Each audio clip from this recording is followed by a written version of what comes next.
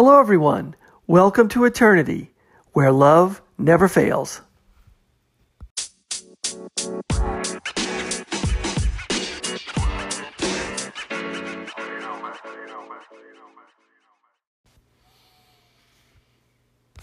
Hello, everyone. Thanks for listening. This is the Eternity Bible Study Podcast, where we walk through the Bible together every weekday, Monday through Friday.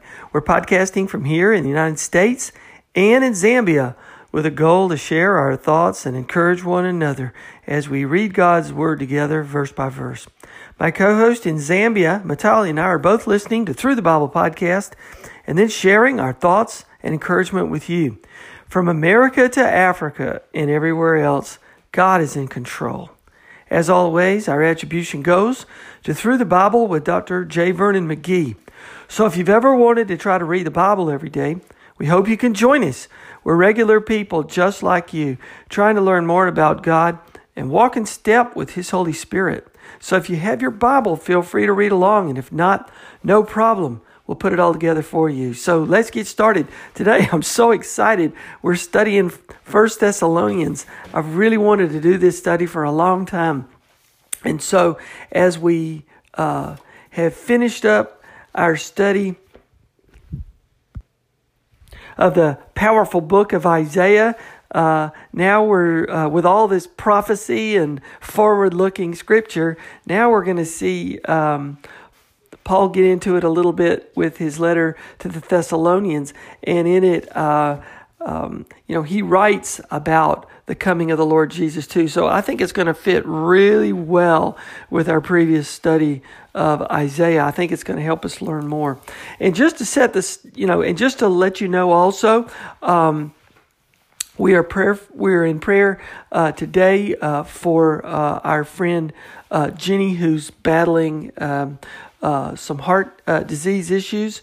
And so we will be hoping and praying that she feels better soon.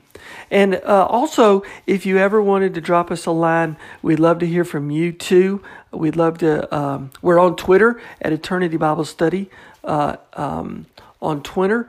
And so you can feel free to either send us a voicemail and we can put your comments on the podcast, or you can send us your comments. Just to set the stage, Paul leaves at some point. He gets converted, and he starts a church, or starts talking in Antioch. Okay, in Israel, he leaves and he starts going to preach from Israel. He goes up to Antioch, the church there, establishes his first church, because his mission now is to go to the Gentiles. And so then he travels through Asia Minor. He leaves and he starts traveling up into Asia Minor, and he goes over to Galatia, and he kind of sets up little churches along the way. And so that's where we get the book of Galatians from. And then, as he's traveling across Asia Minor, which is modern day Turkey now, he keeps going westward. And so you think, well, he's probably going to the big, powerful city of Ephesus over there, which is sort of in the southern part, but he doesn't. He ends up in this little city called Troas, and he thinks, what am I supposed to do, Lord? So even this great missionary Paul tries to figure out what to do, and so he has a dream about this man of Macedonia, which is over in Europe. This is present-day Greece, telling him he needs help. So he says, that must be the Lord telling me what to do. And so he takes the Ignatian Way, which is like this Roman highway that gets him from present-day Asia Minor, and he gets him over to present-day Greece, and he forms the Philippian church over there. He has so many dear friends over there. Of course, there was no man from Macedonia. It was a woman named Lydia who sold clothing, but she was holding Bible studies over there, or not Bible studies, but holding prayer meetings because she had heard about the Lord. So Paul there establishes the Philippian church, and then he goes down to the Thessalonica, keeps on the Ignatian way, and he kind of goes down after that. And he's on his second missionary journey. This is his second missionary journey now we're talking about. And he gets down to Thessalonica, and he's only there less than a month. And he preaches, or he discusses things in the synagogue they have there. There was probably some Jewish, people there who are hearing about now Jesus for the first time. So he's establishing this church now based on the gospel message in Thessalonica. And so as he's there now, he's there less than a month. A lot of people are believing, and of course it creates a stir. Isn't it interesting that anytime you have somebody really starting to believe, and that belief grows, and more people grow in their belief in the Lord Jesus, it makes other people jealous or other people uncomfortable, because it convicts other people, and then other people get mad. And it creates controversy. Isn't it interesting what the gospel message can do in the hearts of people who believe? But isn't it interesting also what the gospel message can do in those who don't believe? Well, of course, people didn't believe, and so they got really angry, and they, in a sense, chased Paul out of Thessalonica. He had to leave post haste, as it says. They had to leave pretty fast. And so he runs down from Thessalonica, and he ends up down in southern Greece, in Corinth. And that's where he's setting up this Corinthian church. So kind of an interesting take on the first and second missionary journey that gets us to where we are now in Paul's overview. So now he's down in Corinth, and then his buddies Timothy and Silas, as it says in verse 1, Paul, Silvanus, which is Silas, and Timothy, to the church of the Thessalonians, in God the Father and the Lord Jesus Christ, grace to you and peace. So he's writing this letter to them. Basically, he's in Corinth. He might have written it in Athens or in Corinth, but he's writing this letter back because as he's been staying down there, Timothy and Silas are bringing him word of how his Thessalonian church was doing since he had to leave so fast. And so after he left, there was probably more questions.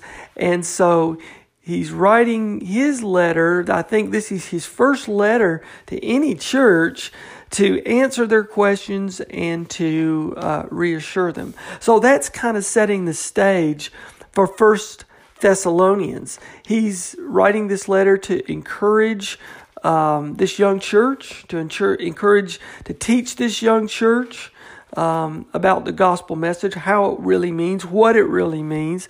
He's encouraging this young church in their living, in their holy living, and also encouraging them to keep their eyes and their hearts focused on Jesus Christ.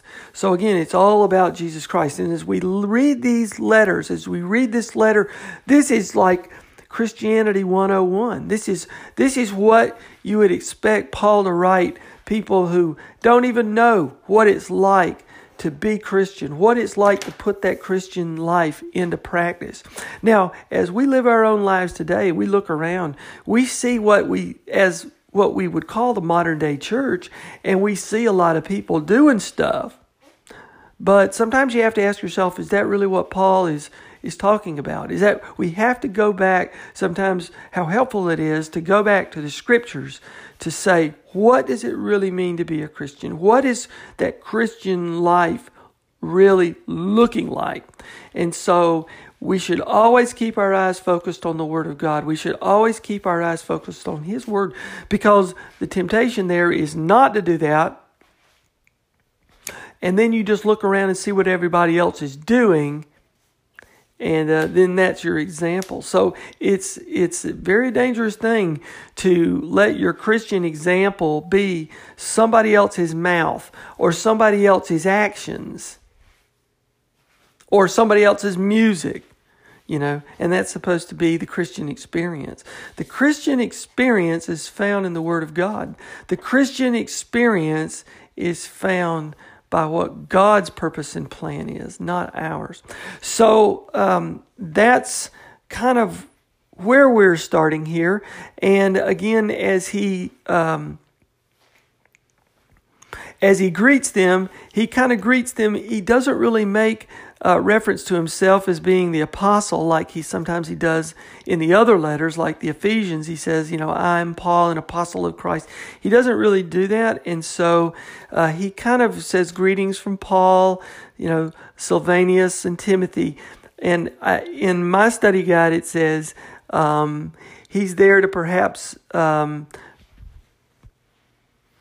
emphasize that, there's really no superstar here. There's no one person over the other, and that one missionary person is just as good as the other. And so that they don't feel like they're getting the short stick if Timothy comes to see him. And you got to remember that he's writing this letter back to them, sort of after getting a report from Timothy and Silas, because they were in Thessalonica after Paul. Paul was there, then he gets chased out, and so then Timothy and Silas are catching up with Paul, so they have just left Thessalonica, and they had been with them. And so when Paul's writing the letter back, he's writing the letter from himself and also from his other two co-workers. So he's kind of letting the Thessalonians know that Timothy and Silas are good people, good workers in Christ too. And it kind of bolsters up that co-worker relationship that we have in missionary work, and also in our own relationships today. There's no superstar Christians, and there's none of that with Paul. So Paul would acknowledge himself as an apostle of Christ sometimes when it was necessary, when he would have to let people know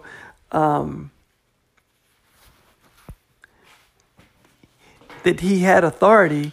But and this is a case where we see that he makes no mention of that, and it's all about co-workers together, that feeling that just letting them know that also that it's all from all three of them, and there may be this is a situation where there's no false teachers challenging whose authority this is by, So this is probably such a young church. They were already, believing everything, and there's no false teachers around to try to challenge this. So that may be what's going on too. So immediately, right off the bat, the relationship of the church to God the Father and the Lord Jesus Christ is expressed. We are the church, as he will expand in his other letters, particularly to the Ephesians. He is talking about the church as one of the mysteries of God, through our belief in Jesus Christ, through the gospel message. We share his death, and then we also share in being raised just through the same power that God used to raise Jesus Christ. And as we do that, we enter into this new relationship as we share in His death, we share in His resurrection, His spiritual resurrection, and later a physical resurrection. But as we do that, we begin this relationship, the same spiritual relationship that Jesus has with God the Father when He says He's in the Father and the Father's in Him. We've learned that Jesus allows us to be in Him and He in us, and He dwells in us. So through Jesus Christ, God now, as we have seen all through Isaiah and all throughout the Old Testament, God has been working all this time to be able to dwell with His people. And that is what we have seen all throughout the Old Testament, is God working His will so that His will can be done on earth as it is in heaven. God can now say that He can dwell with His people, and it's not in some temple, it's not in some holy of holies special little place, or it's not up on some Mount Sinai where the mountain's rumbling and the people are too scared to even touch the base of the mountain or they'll die. God, in His majesty, in His unattainable nature, because He is so holy and we are so sinful, God can now say that He can dwell with His people. And even more than that, He can dwell in each person. That's His formal dwelling place now. So the Holy Spirit of God the Father is in each person. And as Paul has said in his other letters, that then connects each believer together in another one of the mysteries of God, and that is His church. And the church is the body of Christ that is now present in each of us as we are in the body of Christ, as God now is in us, we are in Him, and then we become this other this mystery is the body of Christ. We are the physical representation of the body of Jesus Christ that the Romans lost, that they couldn't find. They couldn't find the body. Well, the body of Christ is now us, because Jesus was resurrected. They never saw Him. But we are now the body of Christ. We have the mind of Christ. We have the Spirit of Christ. And we are the body of Christ. So that's really a basic description of Ephesians right there, which we will see when we saw when we studied Ephesians. But that is sort of this mystery really quickly explained of the church that occurs to us through grace. Grace is something that God does for us that we don't do. That's what saves us. That's the gospel message that was given to us in love. It's by God's grace and nothing that we do. And then when we accept this grace, this love that God gives us in His gospel message, that His Son Jesus Christ dies for us, we, like we said, share in Jesus' death. We share in Jesus' resurrection, and at that point, then we have peace with God, because our sin has been resolved. And through this, now we finally have peace. And it's only through Jesus Christ. It's only through the gospel message, the grace of God, giving us Jesus Christ, the gift that we did not deserve, that we have now peace with God. So only Jesus Christ can bring peace. And as we saw in Isaiah, it's peace on earth will not occur until Jesus Christ comes a second time and will finally establish His kingdom on earth, and there will finally be peace on earth. So we have peace with God in each one of us. We have peace with God through the resolution and redemption of our sins. We have peace. The world itself will have peace one day when Jesus reestablishes his kingdom. So that's verse 1 to the church of the Thessalonians. In God the Father and the Lord Jesus Christ, grace to you and peace. That's the gospel message. That is the church. And that is the relationship that we have with one another, also with our Lord Jesus Christ and the Father in heaven, God the Father. Verse 2, and we only have time today. We're going to be hitting verse 2 and verse 3. So let me read them, and then I will try to expand on these verses. Verse 2, we give thanks to God, and we give thanks to God always for all of you, constantly mentioning you in our prayers, remembering before our God and Father your work of faith and labor of love and steadfastness of hope in our Lord Jesus Christ. So as McGee points out, the first verse kind of talks about, sort of a trilogy here. You've got God the Father, God the Son, God the Holy Spirit. We have those three things. And then we have our relationship to the church, our relationship to the Lord Jesus Christ, and our relationship to God the Father. So we kind of have that triple relationship, and then we have we can look at another kind of a trilogy as this gospel message of grace, which is the gift of Jesus Christ in love, and we have that peace also. So we have those kind of three little basic trilogies there. But now he kind of goes into sort of another trilogy of things, and he's talking about his prayer. He's talking about what he does when he prays, how he's praying, and then he hits on these three things: this faith, love, and hope. A very powerful grouping here. It's a prominent, very prominent triad of things: faith, love, and hope. And we talk about work of faith. We're talking about working. We're talking about labor of love.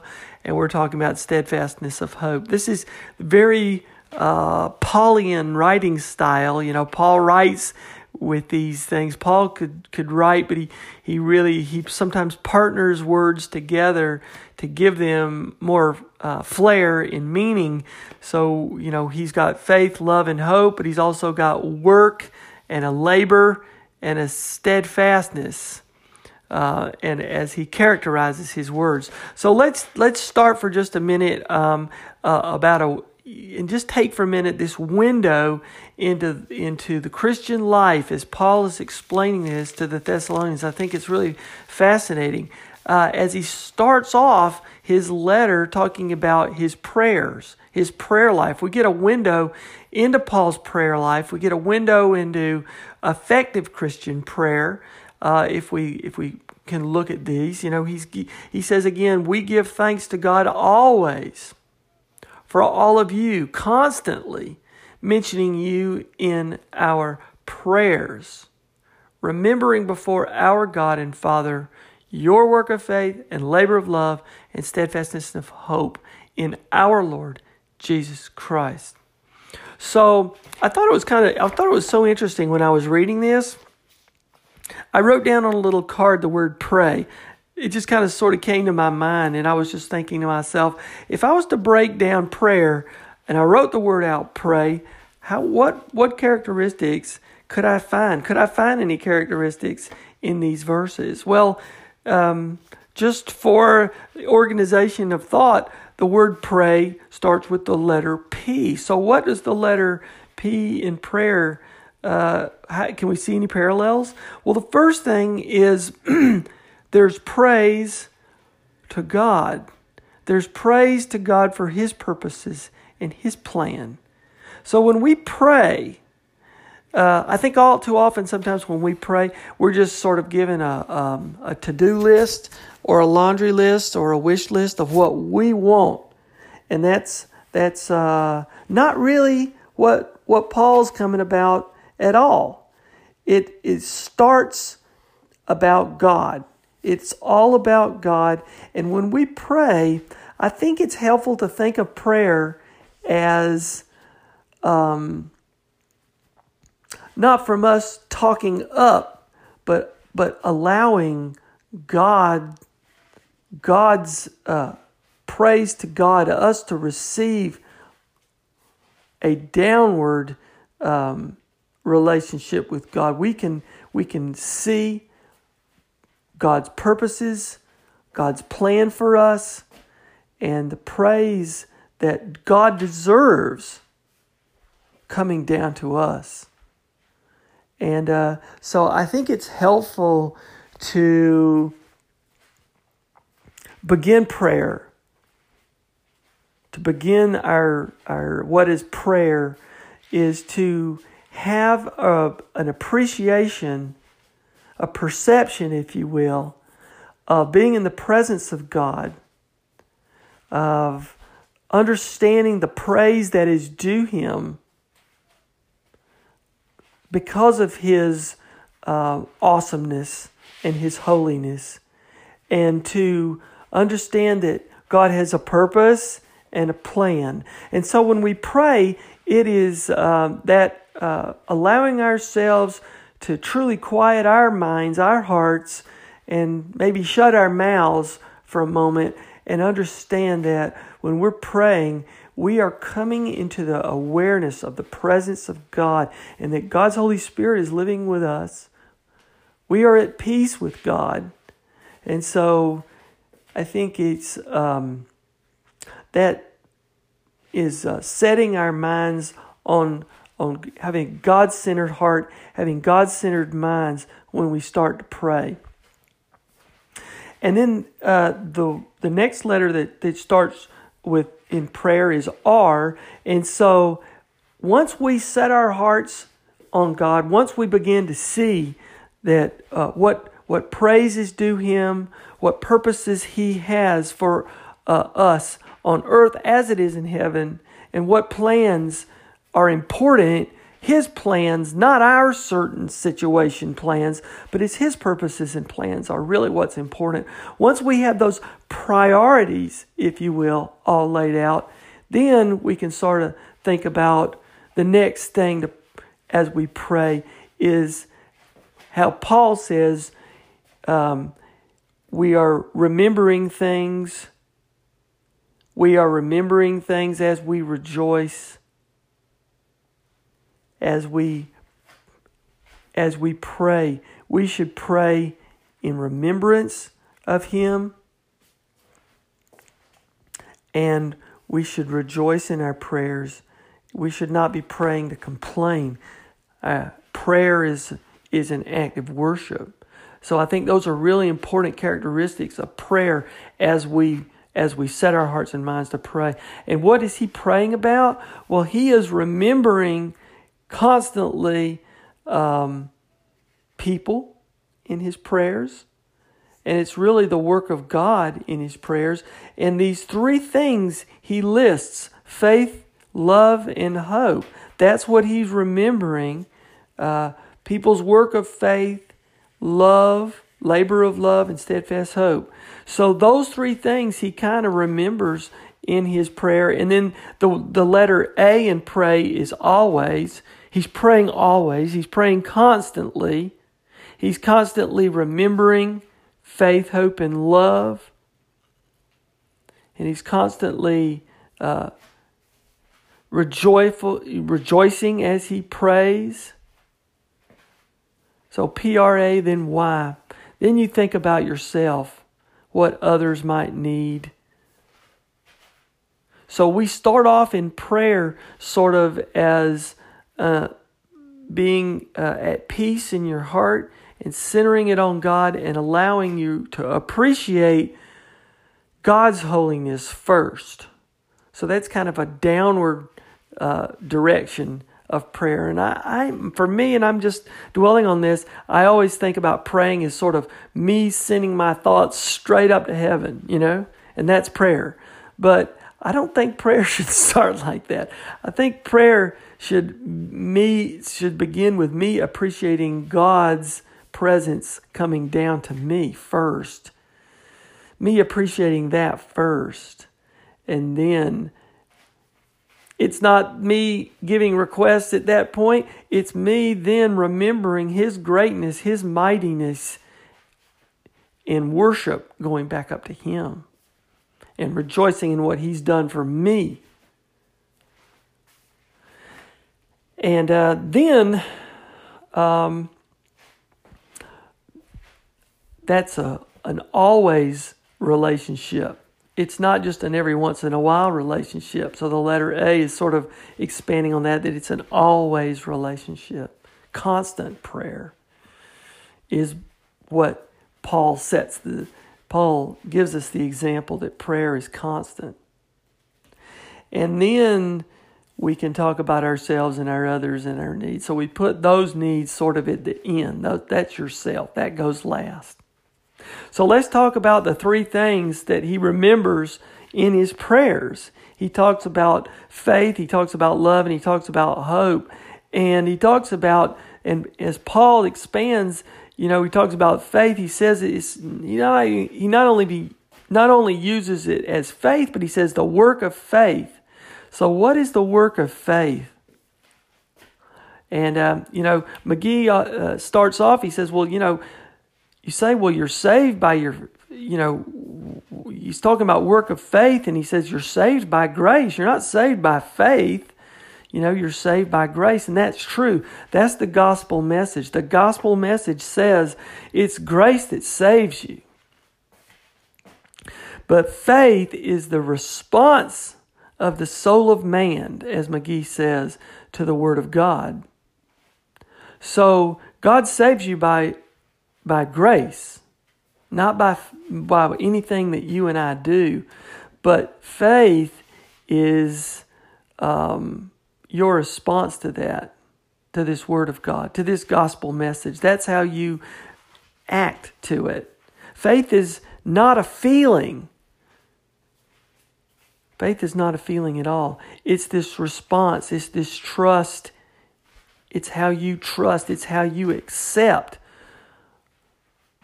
the grace that's been given to you, the love that's been given to you.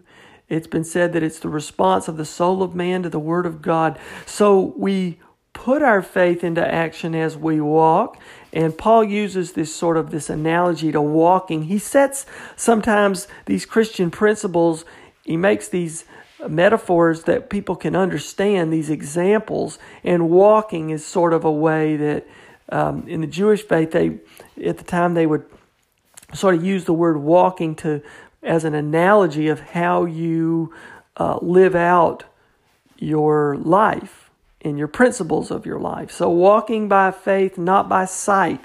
Paul uses that analogy. So we don't let our own feelings interrupt. It's how we respond to what God has said. So we work out our faith in a life that is lived as you walk by faith, not by works. And as McGee says, we are saved by it's faith plus nothing else. Now, our faith doesn't save us. That's God's grace. But it's the response of our faith. Our faith is our trust in how we accept it, that we get saved. It's not by our own. Nothing that we do has done the works that is required to save us. It's God's grace. But the faith is acting on this work of God. It's what connects you to God. So faith is manifested in our works to the world. Faith is a verb. It's not a feeling. Faith has to be put into action. So faith is an active, it's a living and active thing. And so I think there's a little parallel between faith, love, and hope to this act in prayer. We walk our walk in faith. We're putting our response to God's Word into action. And I also think when we pray, it starts with faith. We quiet our hearts. We center it on God. We center our heart on God. And we recenter our hearts when we pray on God. We have to keep our minds centered on Christ. We keep our hearts centered on Christ. And I think faith, when we pray, it's like when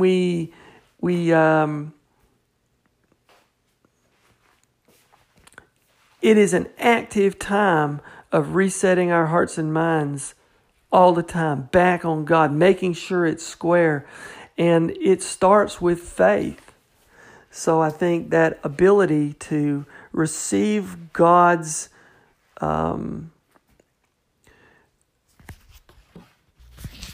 presence in your heart, God's peace and His presence, is through faith.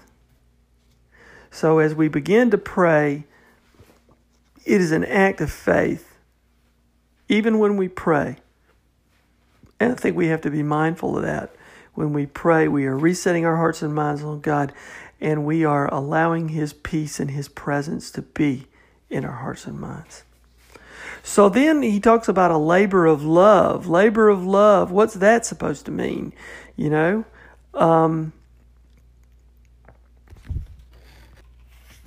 Jesus said, if you love me, keep my commands. So love is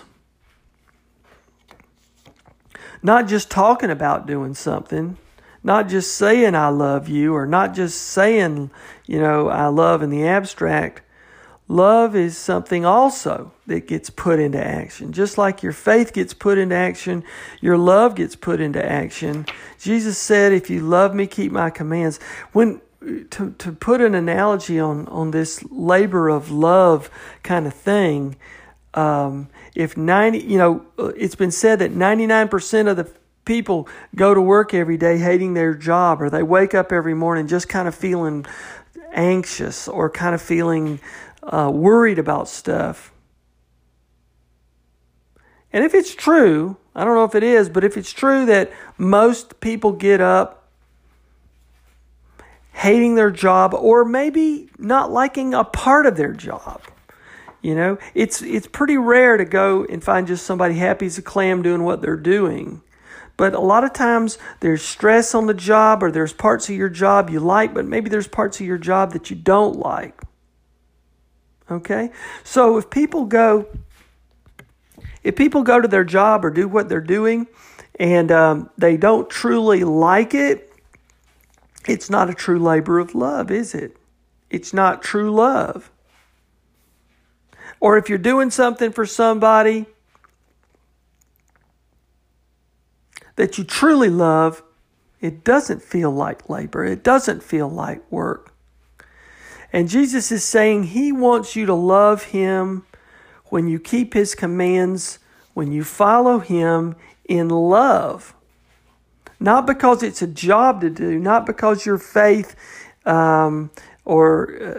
your faith in Christ is a job. He doesn't want that. He wants your heart in Him, centered on Him, through love. So it's not a job of labor, but it's a labor of love. So, as McGee points out, it's been said that it's okay to be weary in God's work, but not to be weary of God's work. It's sort of how you manifest the obedience that God wants you to have in Him. It's this labor that you want to do as you follow Jesus Christ. The work that you do, it is a work based on love. And so Paul puts these two different words together, labor of love.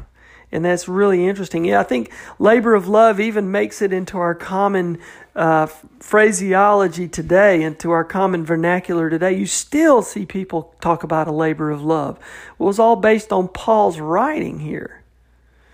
We never acknowledge Paul, and we never acknowledge what it really means for a labor of love. But Jesus Christ was talking about, if you truly love me, keep my commands. He's talking about following Him, but He's talking about doing that with a heart that's based on love. Jesus doesn't want us to be Christians not liking part of that job, or not, or feeling like we're complaining when we worship, or complaining when we're praying. He wants our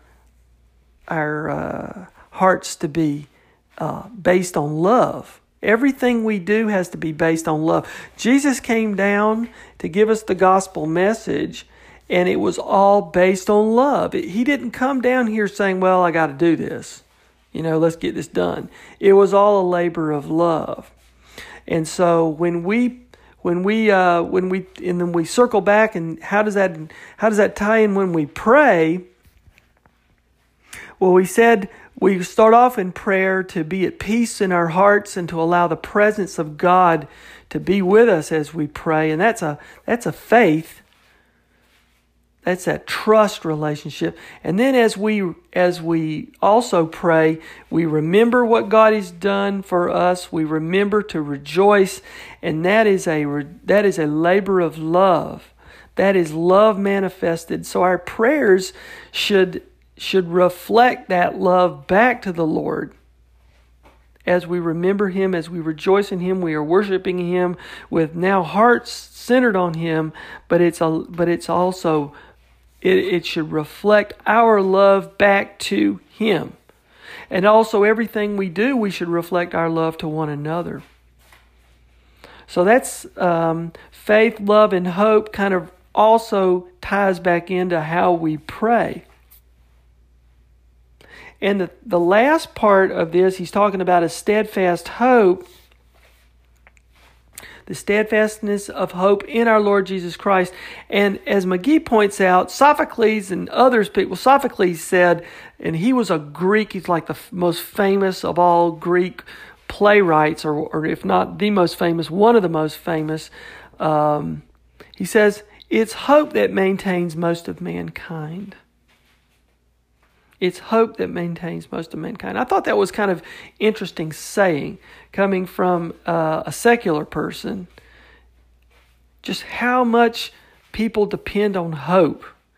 And he said, and it's also several other quotes that I don't have like attributions to, but it's one quote said, there's no better medicine than hope. And another quote says, an expectation that something better tomorrow, an expectation in something better coming tomorrow. Another one is hope springs eternal. It just shows that throughout time that hope has been one of the things that we could say honestly that man's heart depends on. It's hope that maintains most of mankind. When you talk to people, no matter what's going on, whether they're dealing with disease, whether they're dealing with trying to get through school or to get through a job or education or even little kids, everybody's hoping in something that they want, or something better, or something's going to happen that they want to have happen, or they go to bed at night kind of dreaming like in the future, or, I'm going to marry somebody really special one day, and I'm going to get a really nice job, and I'm going to live in a really nice house. Hope just throws your mind into this, futuristic thinking of something that you really want to have happen. And, you can say people, may not be spiritual, but everybody hopes in something, whether you're hoping in the Lord or you're not hoping in the Lord. And many people, I think that you may see people say they have no hope. Well, people who walk around that have no hope are probably burnt out from hoping in things of this world that won't ever happen for them. And it's like, as we saw in Ecclesiastes, like when you're hoping for things in the world, it's like hoping in the wind. As the writer in Ecclesiastes said, that was Solomon. He was saying that all is vanity under the sun. Just like hoping in the wind. So if we put our hope in the world, and anything in the world, whether it's your education, your finances, your popularity, your sense of security, all those things, or hoping in your politics, or hoping in whatever, it's like hoping in the wind. And if you hope in the wind long enough, you're going to get let down sooner or later, and you're just going to feel like you're getting tired of it. And hoping for things that never happen. Or hoping for the things that do happen, continue to happen, and then you realize they're not going to happen anymore. And you don't have anything left. The only thing eternal, the eternal promise, is the return of Lord Jesus Christ. And that hope is a personal hope that you have.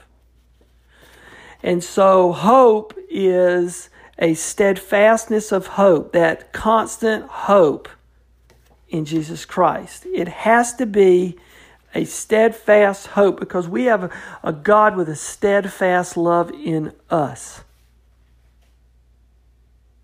It is a hope that is an eternal hope. And so as we tie the concept of hope back into when we pray, that's when we pray for, the letter Y in pray. Now we're at the end. That's when we pray for ourselves, yourself, and others, and our needs.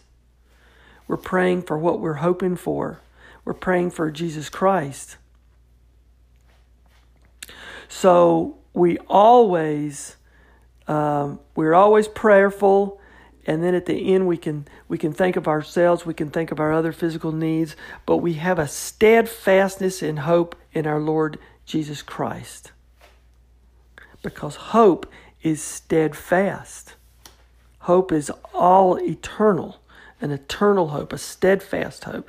It's not a temporary hope in all the things in this world. So everything that we need, we can actually place our hope in for ourselves. And again, if we're praying the right way, we're praying for things that we need in that steadfast hope in Jesus Christ. We're not praying like, a new car and a new this, that, and the other. Our hearts need to be centered on Him. So I think this is a fascinating study. So far in the Thessalonians, we have studied about prayer. We've made a little example of what the word pray means, and I've tried to kind of illustrate that for myself as well as for this study. P-R-A-Y, think about the presence and the peace that comes to you from God the Father. That's coming down to you when you start to pray. Then remember, that's the R, remember what He has done for you, and rejoice is an act of worship, and that's you going back up to Him and remembering faith, love, and hope. It's your work of faith. It's your labor of love. It's your steadfast hope in Him. Always remember to pray and let yourself be last in that example. Then put yourself and others and the needs in perspective with faith, love, and hope. So we'll leave it there, and we'll take up the rest. We'll start probably with verse 4 tomorrow. For now, for me, for all of you, I'll turn the rest of the podcast over to Matali. And Matali, can't wait to hear what you have to say on this. So for me to all of you, God bless you, and I'll see you next time. Hello. So today's teaching, we're moving on to the New Testament book of 1 Thessalonians, and it's coming from 1 Thessalonians chapter 1, verses 2 to 3. And this book is the first epistle that Paul wrote, and it deals with the rapture of the church. And the second epistle to the Thessalonians deals with the revelation of Christ when He comes to the earth to establish His kingdom. So here we saw Paul encourages the the Thessalonians to excel in their newfound faith, to increase their love for one another, and to rejoice and pray and give thanks always. So here we see these two chronicles that Paul wrote to the church of, at Thessalonica. So here, Paul was actually run out of Thessalonia when he went to establish his church, but there was a great conversion from these people, and it's a great epistle so far. The beginning is very beautiful and very spiritual. So for me, what stood out for me in today's teaching looks at the picture that is presented here is in this study is the biography of a Christian, and it looks at the three graces of the Christian life, and that's faith, hope, and love. So it's the definition of a Christian life is the works of faith, which is the past, and the present is the labor of love, and the future is a patience of hope. That's hope in our Savior, our Redeemer, Christ. So it's a picture of the biography of a Christian life, and how can we put them into the concrete, into the shoe leather where the rubber meets the road, as Dr. J.B. McGee always puts it, and not just in abstract, and not just in air, and we just read about it and not actually put it in practice. So we begin our study at verse 2 of chapter 1, and verse 2 reads, "We give thanks to God always for you all, making mention of you in our prayers." So here, this expression was used to the Philippians, and Paul prayed for all his churches. Paul established a lot of churches, and Paul prayed for all his churches and that he had actually founded. So he gave thanks for this church because of the many things that they actually went through, of the many trials that they went through, the persecutions.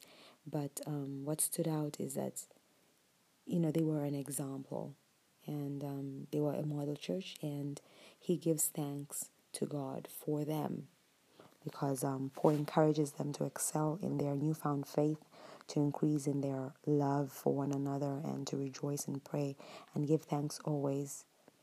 So here, Paul, because they turned to God, and which means they shunned their idols, and Paul is just encouraging them to actually increase their love for one another.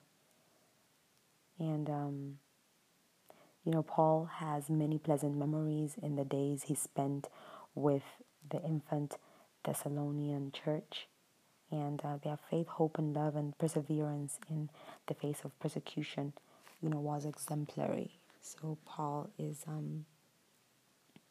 he always begins, his letters, his epistles, by giving thanks and for all of them, and making mention of them in his prayers.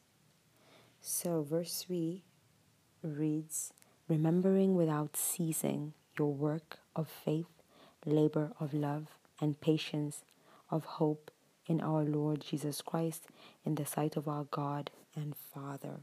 So here, Paul follows a pattern of, it follows a pattern of the Apostle Paul that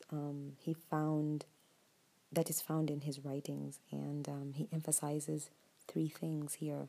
Paul emphasizes the Trinity, and these three things are: the first one is work of faith, the second one is labor of love, and the third one is patience of hope. So Paul associates three Christian graces together: faith, love, and hope. If we go to the book of Corinthians, we have these three things that are brought together again. And, the greatest of these three things is love. So Paul is emphasizing these three things. So in 1 Corinthians chapter 13, Let me just turn there quickly. It reads, "Though I speak with the tongue of men and the angels, but have no love, I have become sounding brass for a clanging cymbal. And though I have the gift of prophecy and understand all mysteries and all knowledge, and though I have all faith so that I could remove mountains, but have no love, I am nothing.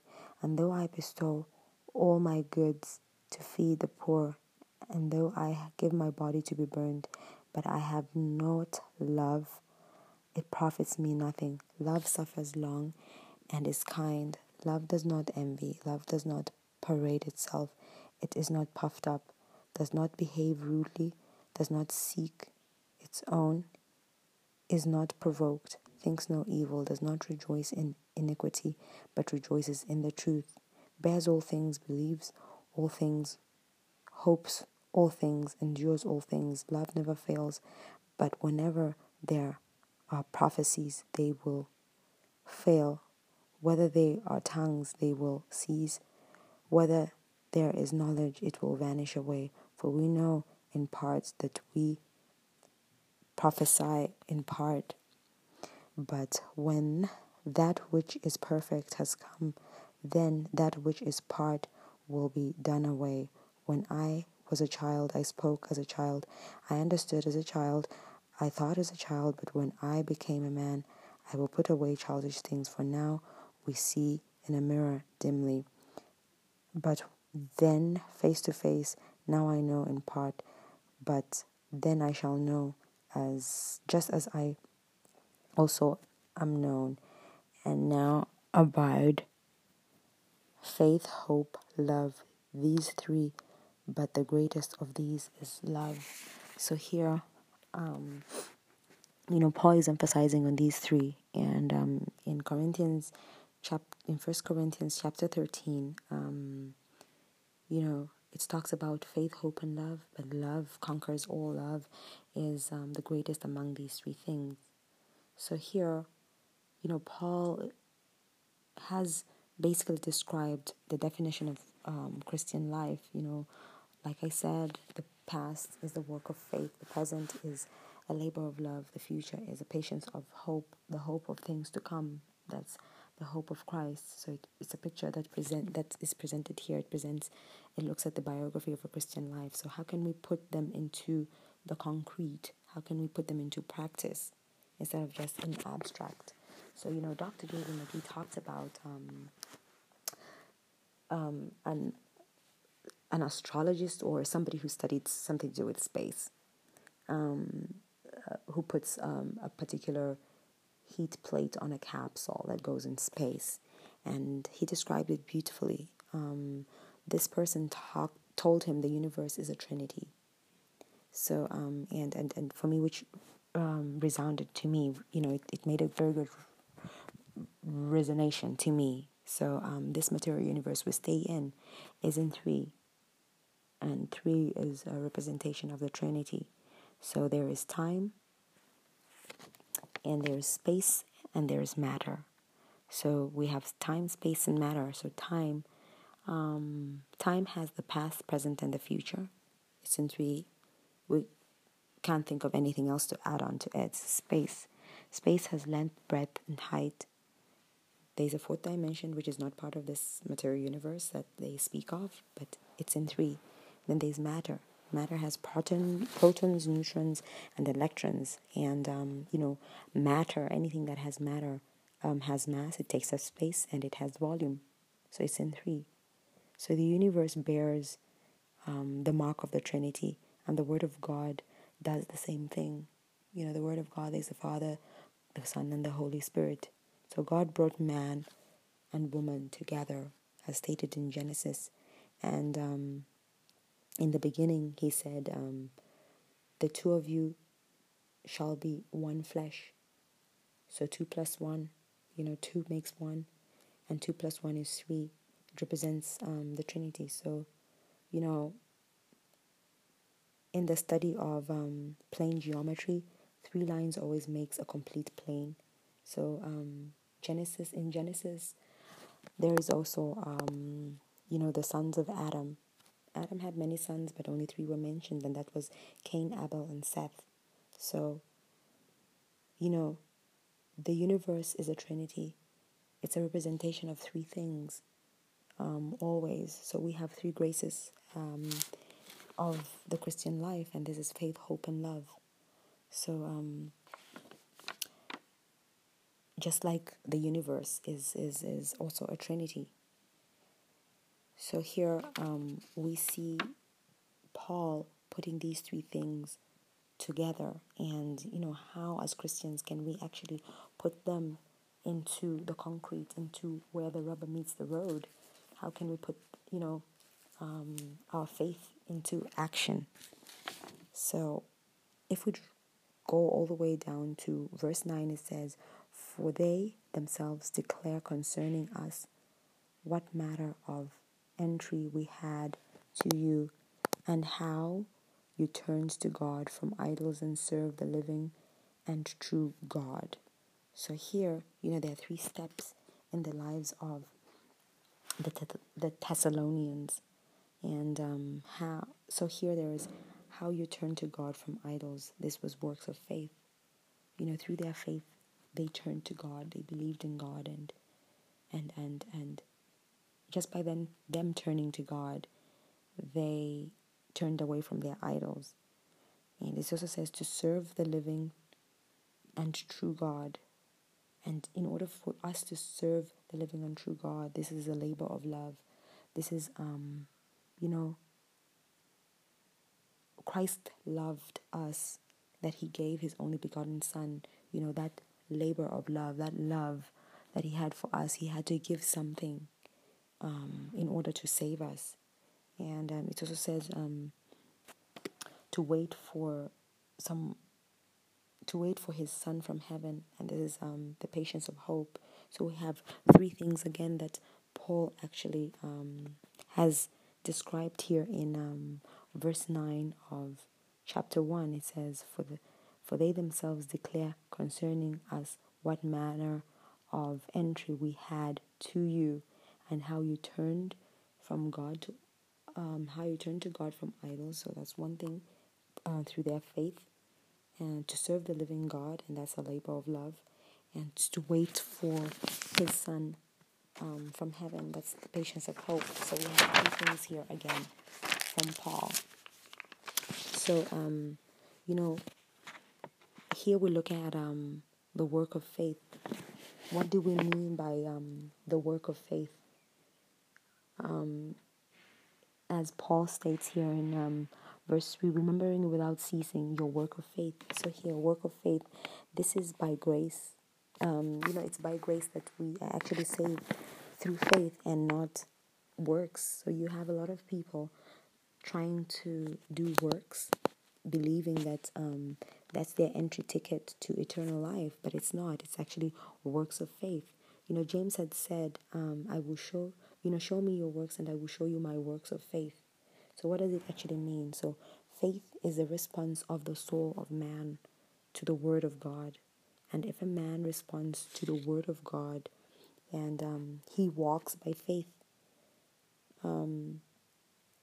this is what it means to have works of faith. So if we go to 2 Corinthians chapter 5, verse 7, it reads, but if the ministry of death, 2 Corinthians chapter 5, verse 7, let me just look for it quickly.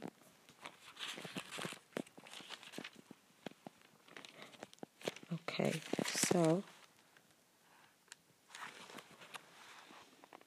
it reads, for we walk by faith, not by sight, as Paul stated in this epistle to the Corinthians. So we have to walk not only by sight, but by faith as well. The faith and the hope of things to actually come. So, Christ in John chapter 6, verse 29 had actually written, talking of faith. If we go to the book of John, chapter 6, Verse 29, Jesus answered and said to them, "This is the work of God, that you believe in him whom he sent." So this is faith, believing in Christ, whom God actually sent. So you come to God not by works but by faith, and living faith presents itself in a life that is actually lived. So works of faith is acting upon the word of God, meditating upon the word of God and acting upon the word of God. The word of God is to believe, is to believe in Christ, because Christ said that the word of God says that you act on what the word says, and when you do it presents works of faith. So you can only have works of faith if you actually read the word of God, understand the word of God, and believe the word of God, and you act upon what the word of God says. So faith connects us. Faith connects you and me to God. It communicates to our hearts, and the word of God helps us to acquire more understanding, and we respond to the word of God. And this is what is called conversion. How you turned to God from idols, as verse 3 states, and they believed in God. So it's actually believing, having faith, like the way Peter had faith when they were fishing on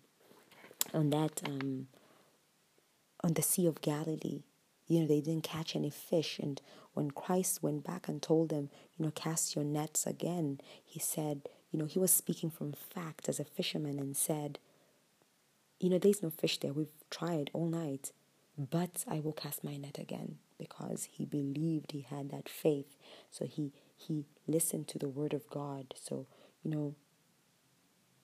today we have so much, man, it's sad, man, and, us today, we have so much faith in, in the political system, in the economic system, and, no man can save us, but the word of God is the only one that can save us. We believe, when we believe in God, because nowadays we put our hope in man, but man cannot do anything. Man cannot save us. So, the labor of love, and now we move on to the labor of love. What is the labor of love? So God saves by grace and not love. So this is love in action.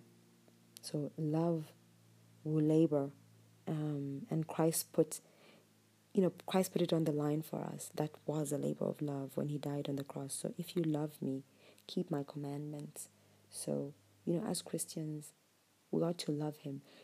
If we're practicing, our Christian faith as a burden, then, we shouldn't do it at all. And, we have to love him, and this should characterize the Christian life today, and, not for it to be a burden. Love for God is expressed, in our obedience if we follow his commandments. So if we don't follow his commandments, we don't love him. It's either you're for Christ or you're against Christ. You cannot be in the middle.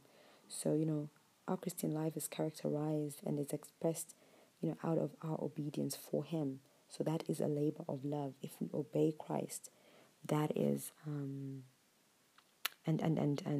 we have faith in him, that is a labor of love. The way he put his life for us on the line, that was a labor of love. And then the third thing is the patience of hope. So, which says they turned to God from idols to serve the true and living God. So they loved him, and they were waiting for his son from heaven. So we will have hope for the future, if we actually believe in him.